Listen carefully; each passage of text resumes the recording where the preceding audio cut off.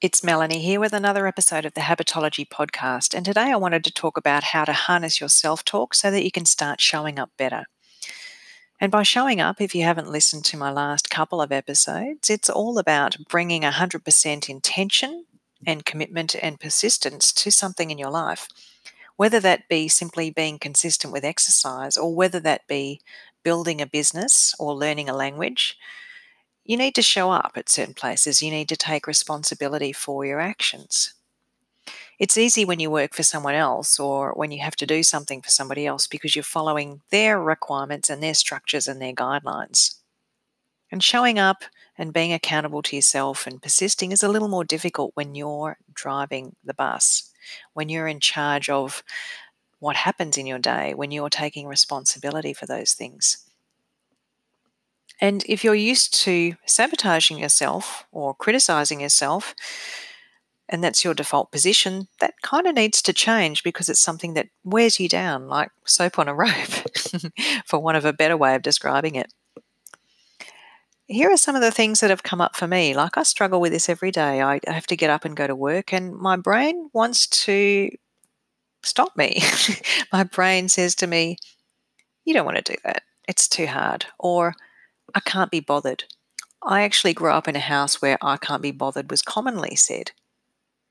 So it's part of my wiring. I'm having to consciously rewire that thought of "I can't be bothered." We say these sorts of things to ourselves all the time. So instead of saying, "I can't be bothered, it's too hard, it'll take too long, it won't be worth it," we actually have to change those ways of thinking. We have to change anything to do with doubt or fear, because all it is a sentence that we're saying to ourselves that's holding us back from doing what we need or want to do. So if you want to be more accountable to yourself, to show up, to bring your best to the table and to be persistent, you need to start harnessing your self-talk and saying different things.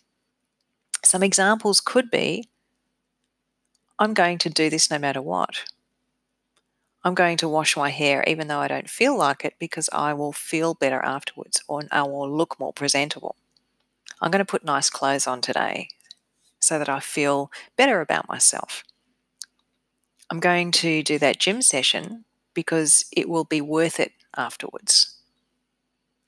Notice that the dialogue there is more about looking forward and the results and the purpose and meaning behind whatever that activity is that you need to show up for. It's not about judging yourself or criticizing yourself or talking about how difficult the work is going to be. And it's an important thing to think about, when you come up with facts in your life, like it's raining outside.